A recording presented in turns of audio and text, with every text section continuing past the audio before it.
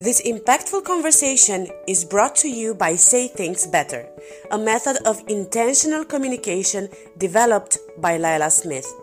I met Lila on LinkedIn and we immediately connected due to her open heart and wisdom. She helps entrepreneurs and thought leaders to make impactful choices for their communication. The Say Things Better messaging framework is the way she managed to build her own following of over 25,000 fans. Follow Say Things Better on LinkedIn and connect to Lila through her website at saythingsbetter.com.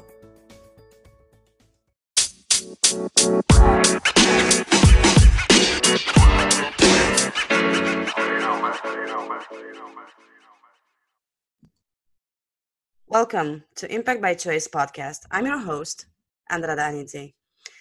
And today I have for you a really dear to my heart person that I met on LinkedIn a few months ago, maybe more than a year now. And I have learned a lot from her about how to say things in the right way. And that's actually what she does. But I would like to introduce to you a speaker and branding strategist by her name, Jamie Cohen. Hi, Jamie. How are you today? Hi, Andrada. I'm doing well. How are you?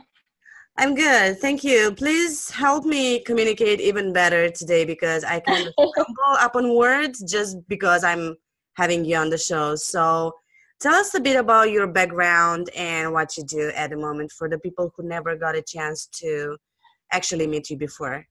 Sure. Well, thank you again for having me on the show. I'm Jamie Cohen, and I am the founder and communication expert behind The Right Words. So I help individuals and businesses use the right words so that they can become empowered, empathetic communicators who are not only better at speaking, but better at listening. Because with any sort of conflict or any sort of confusion, it comes from lack of context. And lack of context comes from weak communication skills. So this is something that can be applied to any area of life, whether you are applying for a job, negotiating your salary, speaking with an intimate partner, communicating with your boss, or an executive communicating with their staff. Everyone needs to learn how to say things in a way that their audience can understand them, because you can be the most beautiful storyteller, you can be the most talented expert in your field, but if your audience doesn't understand what you're saying and isn't interpreting what you're saying the way that you meant it to be interpreted, then you're not getting the message across. And then that's when any sort of conflict might arise, and that's not what you want. That's true. Yes. So it's been a really incredible experience. I just rebranded about 6 months ago, and the full launch was in January. And it's been amazing to work with all different types of people and see that almost everyone, virtually everyone, has everything that they need already. They just need to learn how to say what they're saying in the right way. They just need to use the right words for them. And a lot of times people will think in order to be a strong communicator, you need to have a huge vocabulary, you need to say specific things in a specific way, but really it's all about using the right words for you. What sounds most natural coming out of your mouth, and what can you say that is most clear using an economy of words rather than using a lot of buzzwords and a lot of fluff to describe something that's very simple. That sounds really interesting. And if you were to describe Jamie Cohen in a few words, in the best way that you could, besides what you just told us, what would be, let's say, what would those words be that define you? Let's go for 5 words. What Sure. would 5 those words be? So I would say that I don't know if this is going to be 5 words. I would say that I am a passionate adventurer who loves trying new things, which isn't exactly 5 words, but it's okay. It was just a short game, but I wanted to know to see how you use the proper words to describe yourself, because in the end, it's pretty easy to advise the others, and I'm sure that you've been hitting this Yes, wall a few times in your life. But it's easier to assist the others, but it's harder when it comes to your own person. So, absolutely. I tell people about this all the time because the sort of work that I help other people do, sometimes I struggle with myself. So I still have coaches and advisors and people that I speak with when I need help getting things aligned, or if I want to make sure that I'm using the right words for me, which I'm pretty comfortable with, but it's always great to have a sounding board. And that's something that I think a lot of people take for granted. If you have a big network, or if you work in a company, there's a lot of different people that you can speak to. But when you're an entrepreneur, your audience, or the people surrounding you, your colleagues who you might be able to bounce ideas off of, they're not at your apartment if you're working from home. You need to schedule time in order to speak with them, so that you're not just isolated and staring at your walls and realizing you haven't left your apartment in 3 days or talked to anybody except for your clients. oh, I so hear you on that. Yeah, that's so true. But that's the life of an entrepreneur. But we're gonna grow up one day, and we're gonna go out there in the wide world and meet a lot of people. At least I know that's one of my greatest dreams. I want to travel the world one day and meet all these amazing people that I have, virtually got to meet on LinkedIn, for instance, because there is where I feel like family. And of course, one of the people would be you. I want to ask you something in particular before we started recording this. You are telling me about a great adventure that you went through last evening. Would you like to share that with the audience too? Sure. I think that's interesting.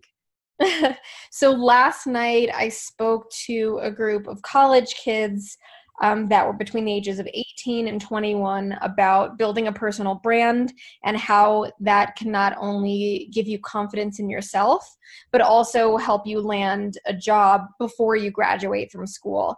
So when I was in school, I had a lot of different majors. I was pre-med, I was studying psychology, Spanish and Portuguese, and then also did a certificate in universal design of web and web applications. So I was doing so many things because I was so passionate about learning, but spreading yourself that thin is not always great. And I didn't have a lot of guidance when it came to next steps. I thought I would go out and try some artistic passions, and then I would apply to med school, and that would be it. But then realized that wasn't exactly what I wanted to do. So I graduated speaking 4 languages and having all these skills and couldn't get a job. So we talked about, granted it was 2011. So the market was very different, especially in the US back then. But even now, there are a few things that you need to do to guarantee yourself a job after school. So we talked about the importance of of building a network and having internships, because those are a great foray into a full-time job. You're able to get a feel for what it's like to work a 9 to 5, even though you're not necessarily there the whole time, but you also understand the team dynamics and understand communication practices, and build a network of people who might want to hire you at their company, or don't necessarily have a position open but are impressed by your work and can offer to introduce you to someone else. So we talked about the importance of starting that process as early as your freshman year. And then also different types of communication. So one thing that's really interesting is that college kids are almost exclusively communicating via Snapchat. I mean, there are still college-age kids who use Facebook and Instagram and Twitter, but the way that they're communicating with their friends is exclusively on Snapchat. And so we talked about that, and I asked them a lot about what they use it for and the sort of content that they capture and why they do that. And it was really interesting, because that's a space where they feel free, where they feel like their parents aren't lurking, but it's also a space where they're able to get news from all these different sources. So something that I learned, and that, has been apparent for a while, but I just got more insight on, is that Snapchat is a great place for brands to be, because that's where all of the college kids are hanging out, that's a great place to talk about your product, to talk about things that are specifically for them, because that's where they're spending their time. But then we talked about also, how do you navigate LinkedIn? How do you make that transition? Because from their perspective, LinkedIn is the stuffy place. It's all business. They're kids, they don't have anything to talk about. And so I was talking to this one kid in particular who was incredible. He's an entrepreneur, but just didn't have the confidence in his product, which is like revolutionary. So he has a product where that it's a portable device that you can restring tennis rackets with, which doesn't exist right now. Normally when you have a tennis racket and the strings break, you have to send it to a shop, and then it takes some time. And that's, unless if you're just starting out, you don't necessarily have the funds for a bunch of fancy rackets. You have your one nice racket. So this is something that anyone can use. And so he's been interning at different tennis related businesses, and was talking about like going to trade shows and how to get the product launched. And he said, but I don't know, like when I'm on Snapchat, sometimes I just talk about my life, or I talk about parties at my frat, and that's not something anyone else would be interested in. So I talked to them about reframing. So I said, well, try to look at it from a different perspective. Being in a fraternity, yeah, you guys probably have a lot of crazy parties, but also think about the different fraternities that you've been to. In order to have parties that go off without a hitch and that are actually enjoyable, you have to have strong leadership. You have to have a committee that is invested in having an event that's going to be successful, because there's a difference between putting a bunch of kegs in a room and inviting people over than planning an event and getting decorations and backdrops and different food and different drinks, and like creating an environment where people are going to have a good time based on the activities that you've put together versus just hoping for the best. And I said that is an aspect of leadership. Even though it feels just like throwing parties, you have to get things scheduled. You have meetings, you're doing philanthropy. There are so many things that are going on. Those are things that you can talk about. Those are things you can talk about on LinkedIn, and that different companies might find interest in, because they'll say, oh, well, I heard about this big event that you planned. I heard about some different initiatives that you're starting, some different philanthropies that you're doing, and that's the sort of leadership we could use at our company. And then he asked, well, how do I pair that with what I'm doing? And he said that he wanted to get a job at a company. He wanted to sell his product, but he wanted to do it via another company versus going off on his own to start. Because when you go to these trade shows or when you go to these events, you're required to purchase a license, which is really expensive. So instead, he could go through another company, be a brand ambassador for them, promote their products, but also show off his. Mm-hmm. So we talked about, like, how do you tell a story that resonates, and how do you use experiences from your life in order to translate that onto LinkedIn. So we talked about telling those stories about being in the frat, telling stories about his life experiences, about things that he's doing in school, and then also just relate that to this product that he is promoting. And so I said, for every 4 or 5 posts that you are, or for every 3 or 4 posts that you're storytelling, the 4th or 5th post could be about your product, and you could introduce yourself, talk about your product, why you're passionate about it, give people an understanding of what you're doing after they understand who you are. Because, as you and I both know, people want to hear your story. If your story resonates with them, if it's something that they can relate to, then they're willing to hear whatever you have to say. And not only are they willing, they're eager to hear what you have to say about whatever is on your mind. And that's the power of storytelling. So that's something that I was explaining to all of them. I said, regardless of what field you're going into, because there were people who were interested in marketing, people who were interested in finance, people who were chemical engineers, people who were in applied mathematics, they all had plans about going into different jobs, and they hadn't realized how effective storytelling can be when it comes to finding your first job. Right. And in regards to storytelling, what was the most valuable advice that you gave them?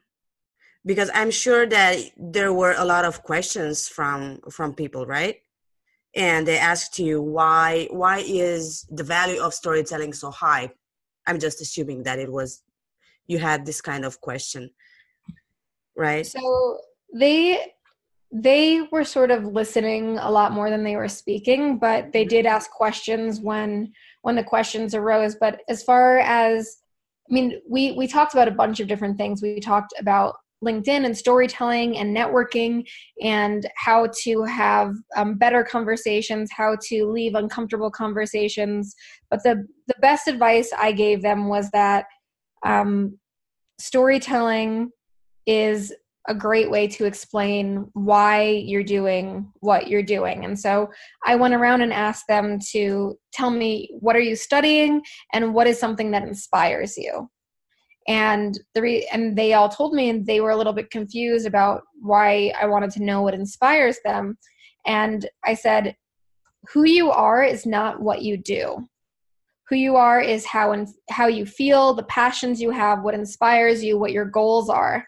And those are the things that you tell your story about.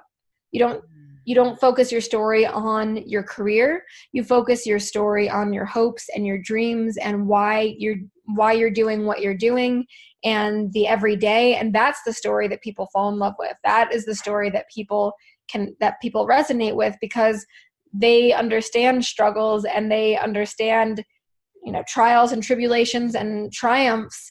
And those are the sorts of things that make them feel. Not saying that, oh yeah, I got a job at this great company and I make a bunch of money right out of college. That's not relatable. The story that is relatable is that, I'm 19 years old. I have a lot of passions and interests. I don't really know what I want to do, but I'm figuring it out because these are the things that I'm passionate about. And here are the steps that I'm taking every day to sort of figure out, I know who I am, but how does that scale?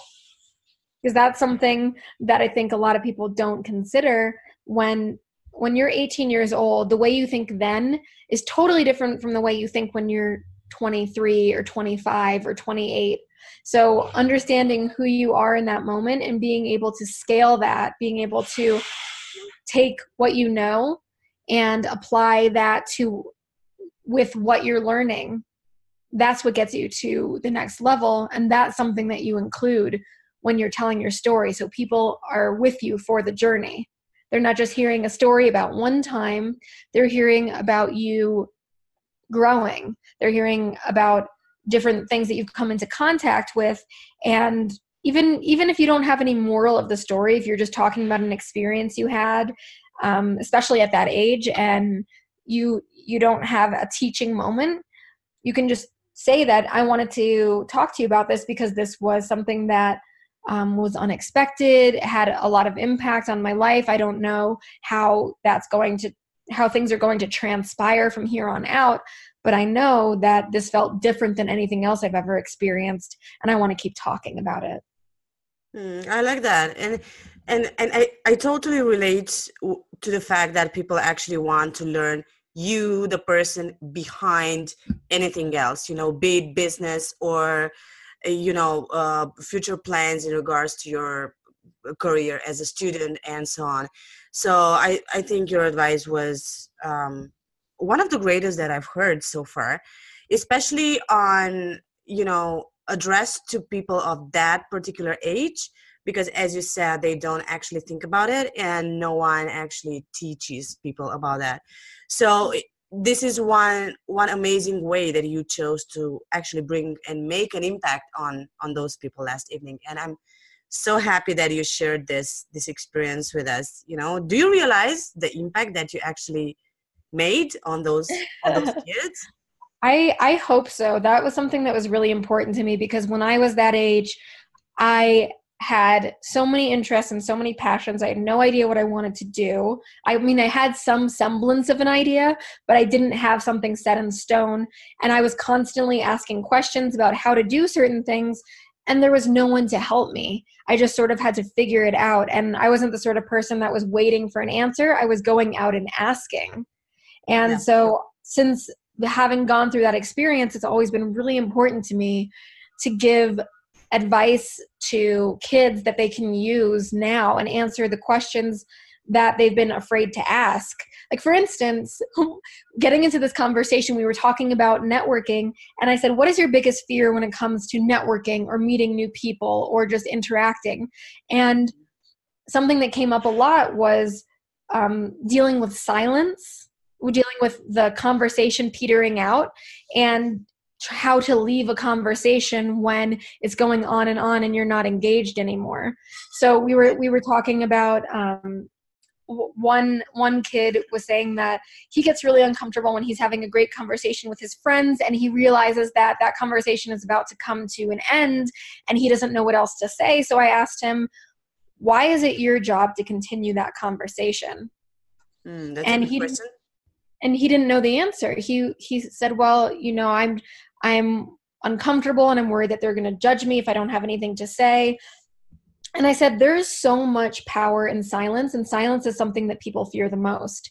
But it is totally fine to feel a conversation coming to an end and to just be silent, to just look at the person you're speaking with and smile because you don't have anything else to say, or say, that's all I really had to say. And then that's it. You don't have to worry about being judged. That's just being honest. That's just sitting in the silence. And there is so much power in that. And another kid was asking about, he said there's someone or a few people that he speaks to on occasion, and the conversation just goes on and on and on, and he's not engaged and he has places to go. And he's like, I just don't know how to leave. Mm-hmm. And this is something that I used to really struggle with, especially at networking events, because I didn't want to hurt the other person's feelings. I didn't want them to feel like I didn't care, but I wasn't seeing value in our conversation anymore. So we talked about how to excuse yourself gracefully.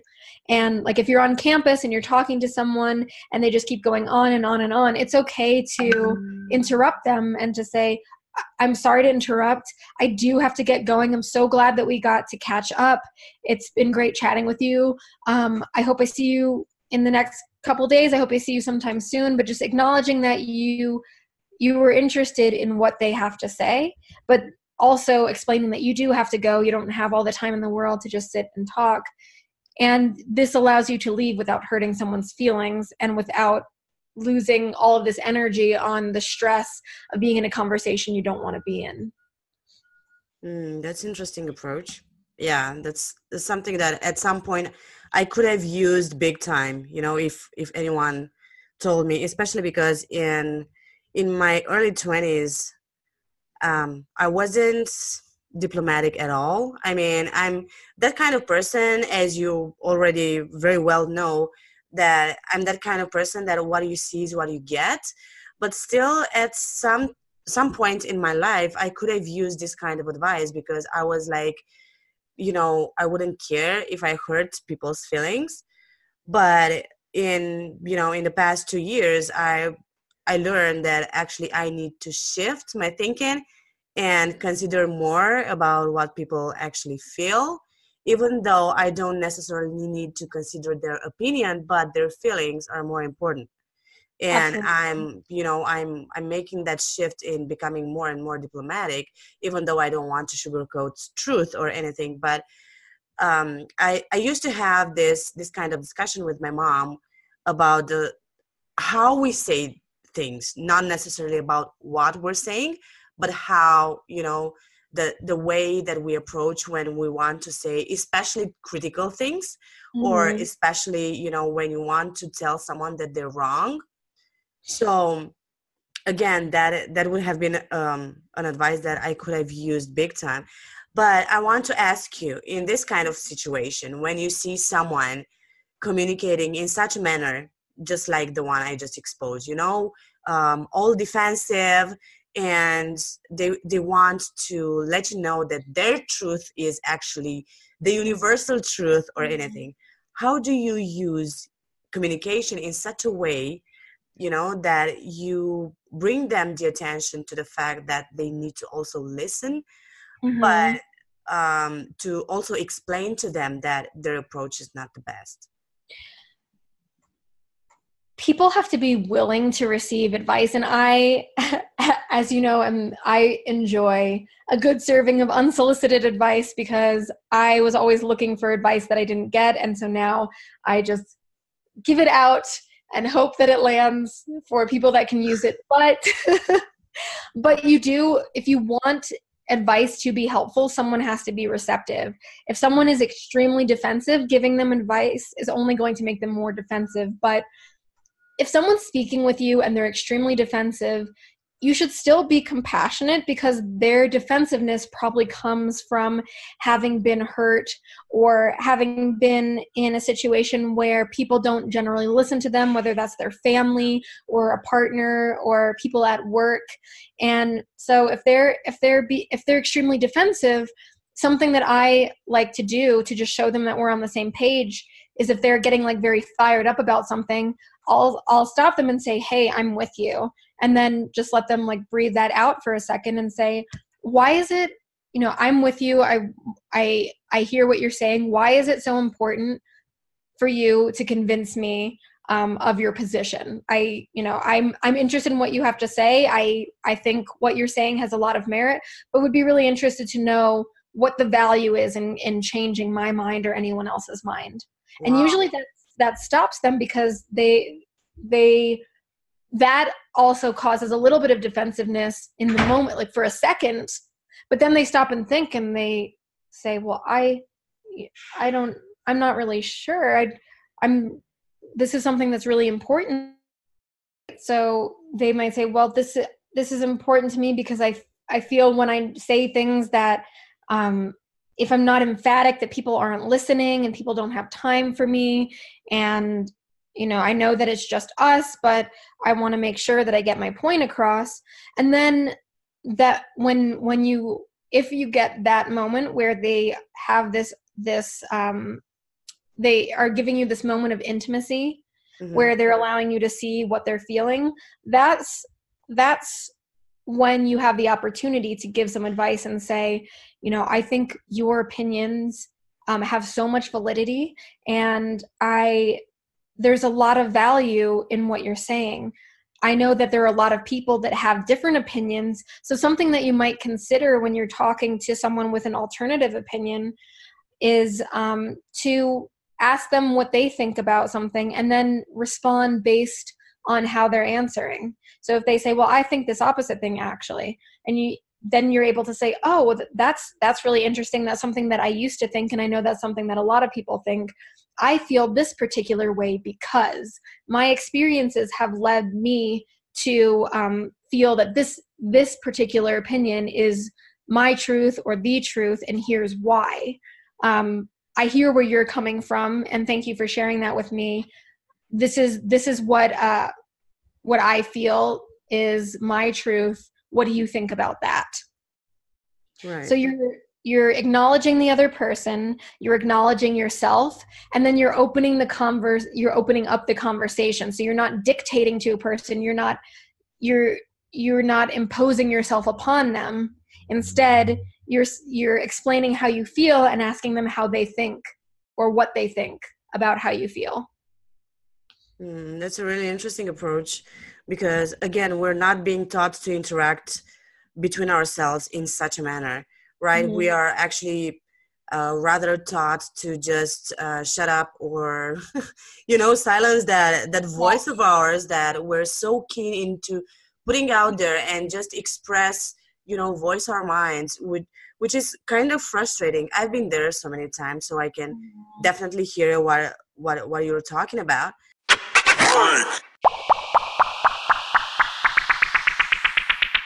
Have you heard of Arian? If not, you may want to head to Amazon, look for The Man, the Moon, and the Casket. That's my book. I know that you will fall in love with the main character and with the person that pops up on the way in order to help him unveil that adventure, which is called self-development. So, let me know what you think. Thanks! We all know how hard it is to grow, right? Especially if we are in the first month or years of our journey. of our business startup, or we're coaching, or we're writing, and we want to spread the word about us. We all know that it is pretty difficult to get the word out there. But that's exactly where I come in. I want to host an ad about your business into my podcast, Impact by Choice. So look me up on LinkedIn, Andrada Anite. I would love to work with you further on, and I would love to help you boost the visibility of your brand. Get ready for the free global app that works for you. WorkApp is set to revolutionize the way people connect in their personal and professional lives. Finally, there's a one-stop shop to help you post jobs or gain employment. Would you like your very own digital shop without any fees or charges? A global messaging service. And you can also post all types of events and courses, and you can buy, sell, or rent any items you wish. WorkApp is a global platform that helps you find what you need, when you need it, without any costs or delays. So, sign up for this exciting new service today. WorkApp works for you.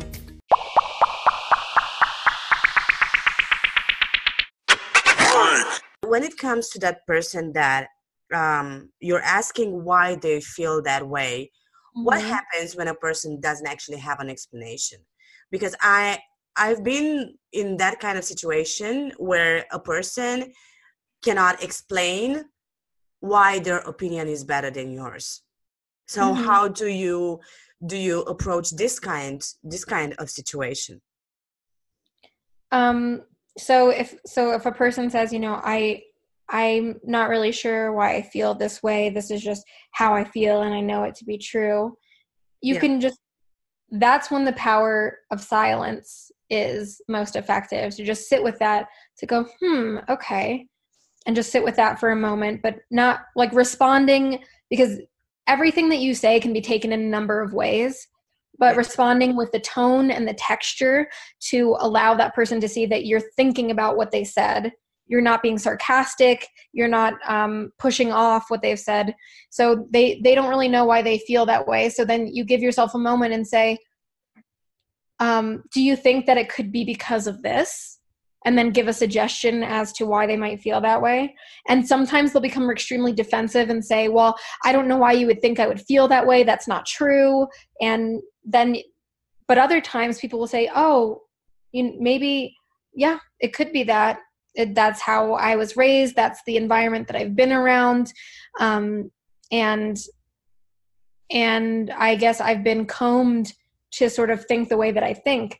And this is something, I have this discussion with a lot of people, especially around politics. I really don't like discussing politics because people feel physically attached to their political opinion, and they feel that political opinion in general, especially this is in the US, I've noticed, that their political opinion or political opinion in general is attached to your character. And that's, I don't enjoy speaking about politics because I am always learning. I'm always growing. My opinion right now is my opinion right now, but tomorrow it might be different. Next week it might be different based on what I'm learning and the different information I'm consuming. My opinion could change. They could change my opinion. But a lot of people will have conversations and you say something and they believe that that's your ultimate truth. Excuse me.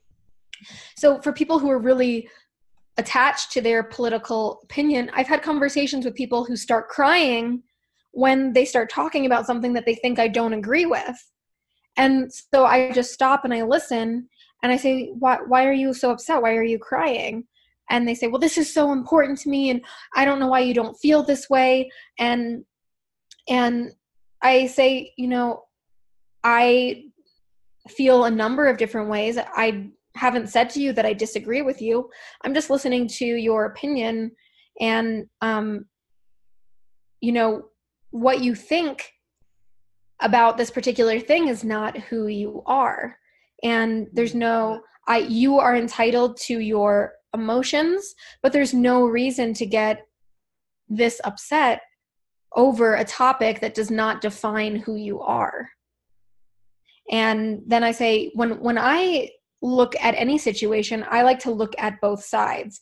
I can't just listen to one opinion and then have that be the ultimate truth.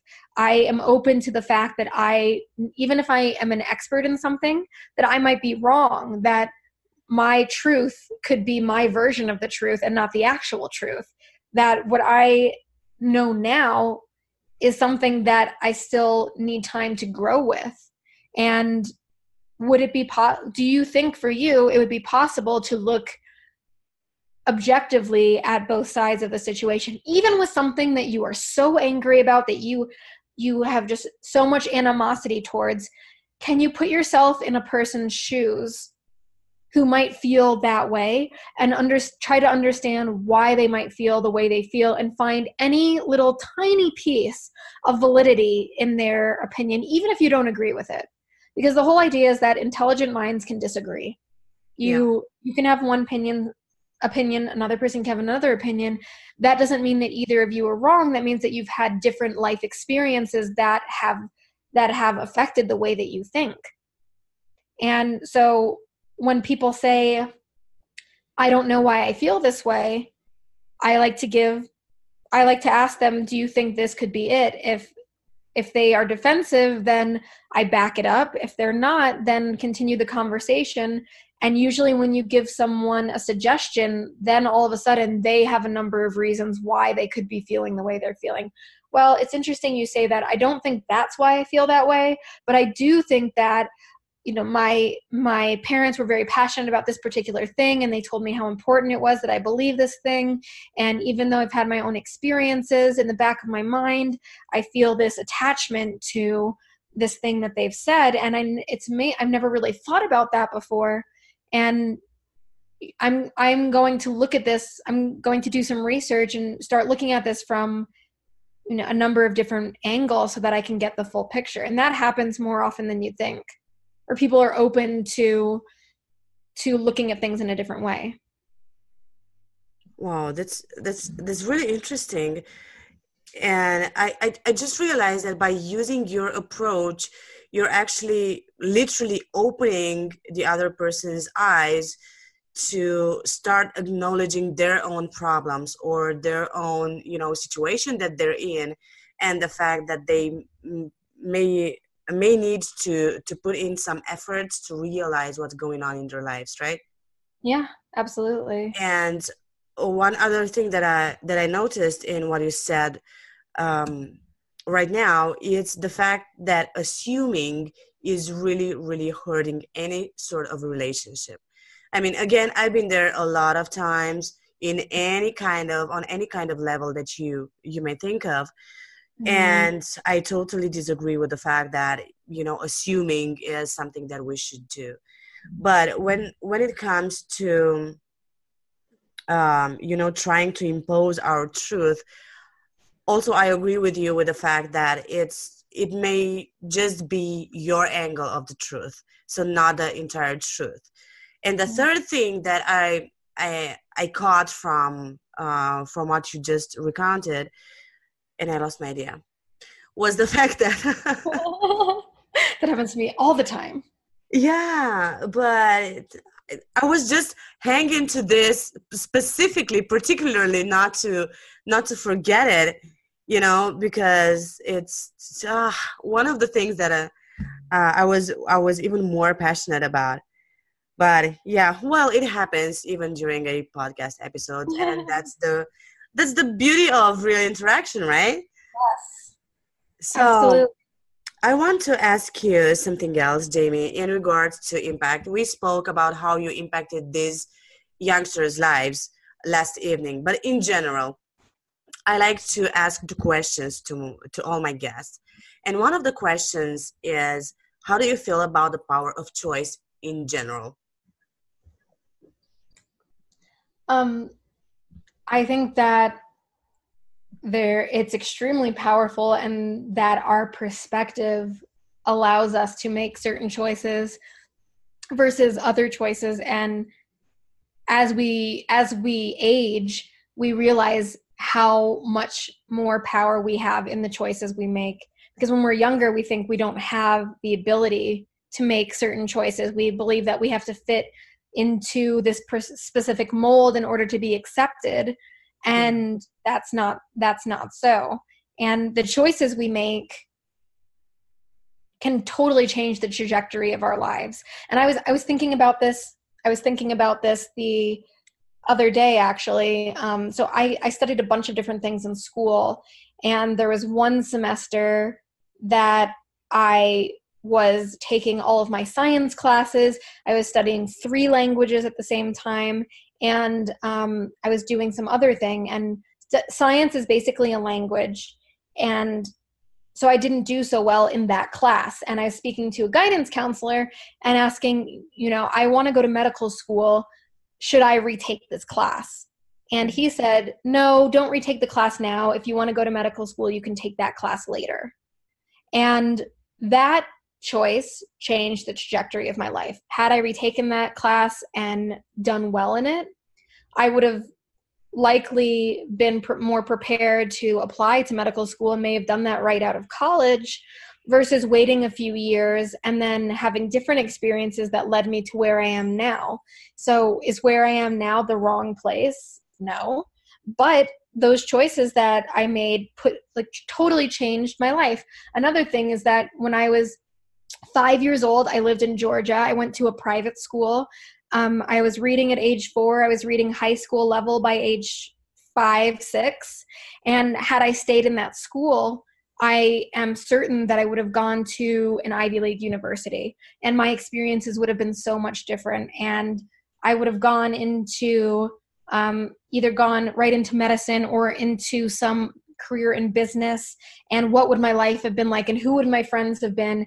But all of that, the thing is, what if? Yeah. I always love asking that question because I like looking at the idea of alternate universes. But where you are is not, it's not ever going to be perfect, but there is so much beauty in where you are at this moment based on the choices that you've made.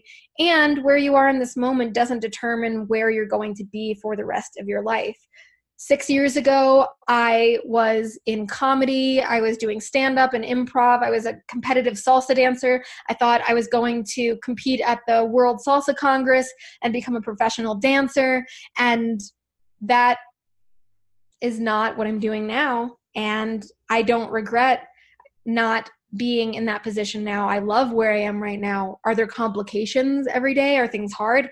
Absolutely. But I have met so many incredible people like you, so many amazing individuals through LinkedIn, through Instagram, through daily life, that had I been in that experience, I wouldn't have been exposed to, because in whichever environment you're in, especially if it's corporate or if it's very, very specialized, you're only exposed to a particular group of people, especially with dancing, for instance.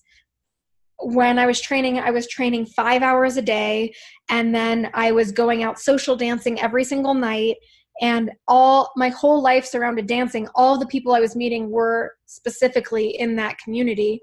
Mm-hmm.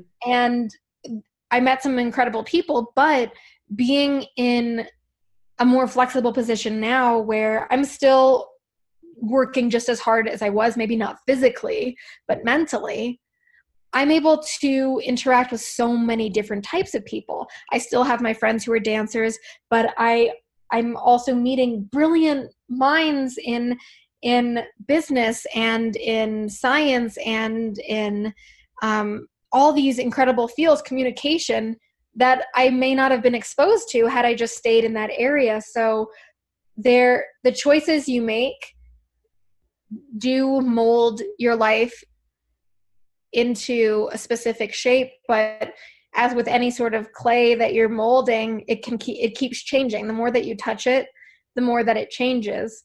And I think going back to what you said about assuming, that when we make assumptions about others, or even when we make assumptions about ourselves, that's eliminating possibilities.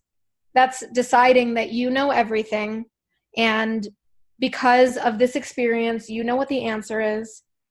And if that's how you think, you miss out on so much information. And I think, I can't remember if it was a professor or if it was a teacher back in school, they said to me, when you assume, you make an ass out of you and me. because, assume you like take the you out and me. And Yeah, it's I heard true. that before too. And I thought that was so stupid. When I heard that, I was like, oh, cool. You're smart. And because I was a kid, of course. So that's how I thought. But looking at that now, it's so true. When you make an assumption, you make a decision about how someone is, and that makes you look silly because you're not giving that person an opportunity to tell you who they are or what they think or what they know. And it's all making the choice to assume is making the choice to close yourself off. I like this. You're so true. That actually assuming is just closing our horizons, right? Just limiting our horizons and being so quick to place a label on the other, right? Mm-hmm. I do have some issues with labels. I mean, I do too. Yeah, so you get me. I'm that person. I wrote an article at some point, which is actually called "Labels Get Off My Back." But yeah, it's true. And also, when I heard this, when you're assuming you make an ass out of you and yourself and myself, I was like, yeah, right. Just like a similar reaction that you had, that they just consider themselves to be smarter than we are. But it's true. It's true that we're just putting ourselves in this area of limiting beliefs, right? In the end. Absolutely. And doing that actually causes a lot of conflict. And this is something that I work on quite a bit with clients, especially. So this happens with a lot of different people. This happens with people who are first starting jobs or people who are transitioning into a new job. There's always an adjustment period. They get into a job and not all personalities mesh. That's just the way that it is. And their personality does not mesh with their boss's personality. And so they start feeling uncomfortable and they start disliking their boss, and then they start disliking their job, and then they build up so much resentment, they start hating their job, and then they're desperate and they start looking for a new job. But that desperation is so apparent they can't find a new job because anyone who's interviewing can see how desperate they are, but they can't leave their job because they need the money. And then it's this cycle of craziness where they are just emotionally torn and miserable in their job when this could have been nipped in the bud immediately. And this is something I was talking about last night with these kids too, is the importance of directness. So when you're making an assumption, when you feel like you're being mistreated, the first thing you do generally is you make an assumption that this person is treating you this way because they think that they're better than you are. But a way to determine what's actually happening is if your boss you feel isn't treating you the way you want to be treated, go into their office and say, things have been a little bit tough lately. I am really passionate about what I'm doing. I want to do a good job. Do you have any advice for me moving forward so that I can improve? And then listening, actively listening to what they're saying. Try to understand why they're talking to you in the way that they're speaking with you. And then also asking, what can I do to make your job easier? I see how busy you are and I appreciate the work. And even if they aren't really helping you, acknowledging that you see how hard they work is something that is so helpful. Saying, I see how busy you are, and I know that I appreciate you taking the time now because I know you don't have a lot of it. What are a couple things that I could do to make your day easier each day? And that changes the mentality, that softens either the anger or the discomfort or whichever conflict is coming in, because then you're acknowledging that your boss is a person, that they have a life, that their job is hard also. And then that opens dialogue and you're able to deal with the situation rather than letting it build up for months and becoming so resentful that you're stuck. When I work with executives, they often say that they want to feel connected with their employees and they don't know how to do that. And a big thing is being present and knowing someone's name. even if you're really busy, taking the time to just stop by and say hello to people. Then also video is really powerful in this sense, especially if you're an executive at a big company. A lot of corporations have internal Facebooks. I think it's called Yammer. And everyone is able to just post like they would on Facebook. And if the CEO or any executive posted a video once or twice a week talking about the different things that they're doing, what's going on in their life, and then saying at the end, hey, I would love to hear about this particular thing happening in your life. Please feel free to stop by my office. I would love to talk to you. If you see me in the hall, grab me. I am really interested in getting to know all of you on a personal level. And that's opening dialogue. That's showing people that you are a real person and you are accessible. And being accessible is what creates connection. That's very true. However, I've witnessed the other side of the coin too, where, for instance, I do believe that any CEO, regardless of how great the company is actually approachable. However, there are a lot of people that, even though the CEO or the greatest leader of the company is trying to be open, the employees believe that he's fake or she, whatever, they're fake.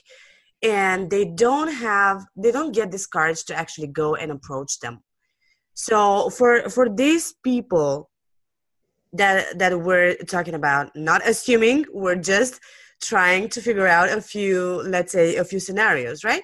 So for these people who are so afraid of the greater leader of the company, what would be your greatest advice for them to communicate, to start in the first place to communicate with the higher management?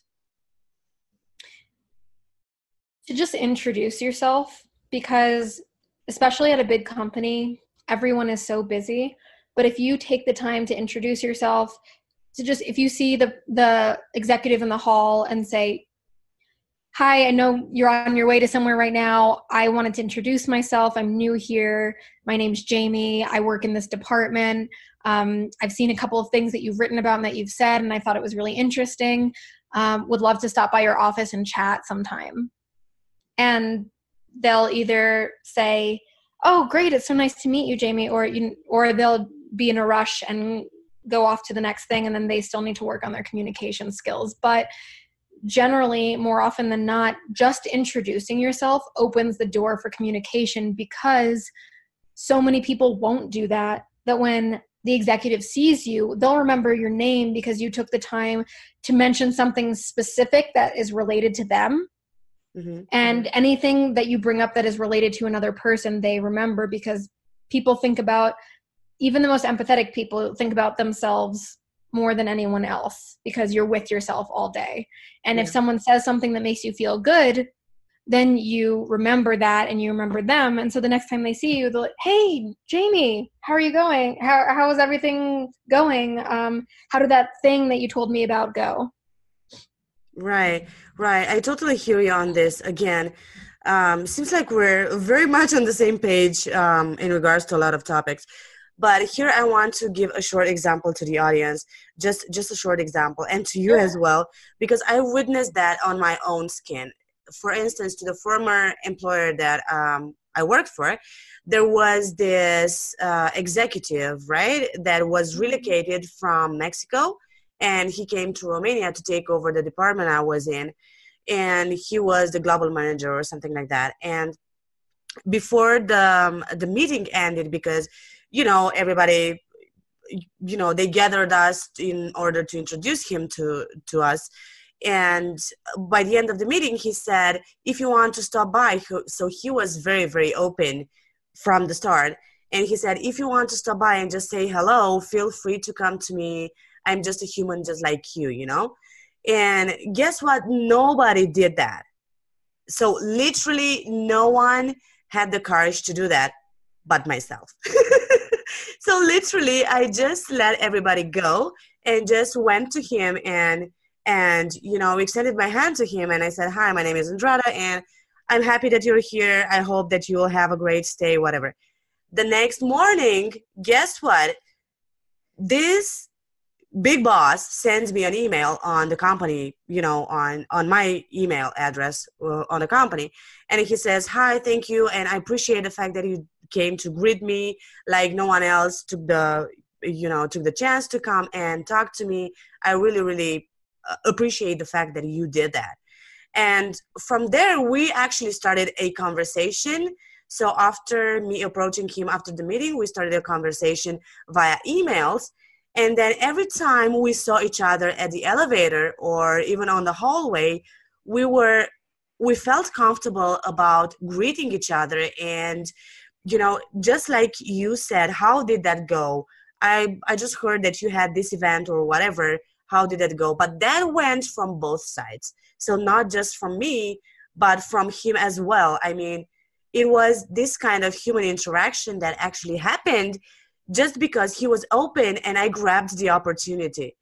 Mm-hmm. So I'm totally with this, with you on this as well. And sorry for this example to be so large, but I'm really happy that, you told us so many things about how to communicate effectively today.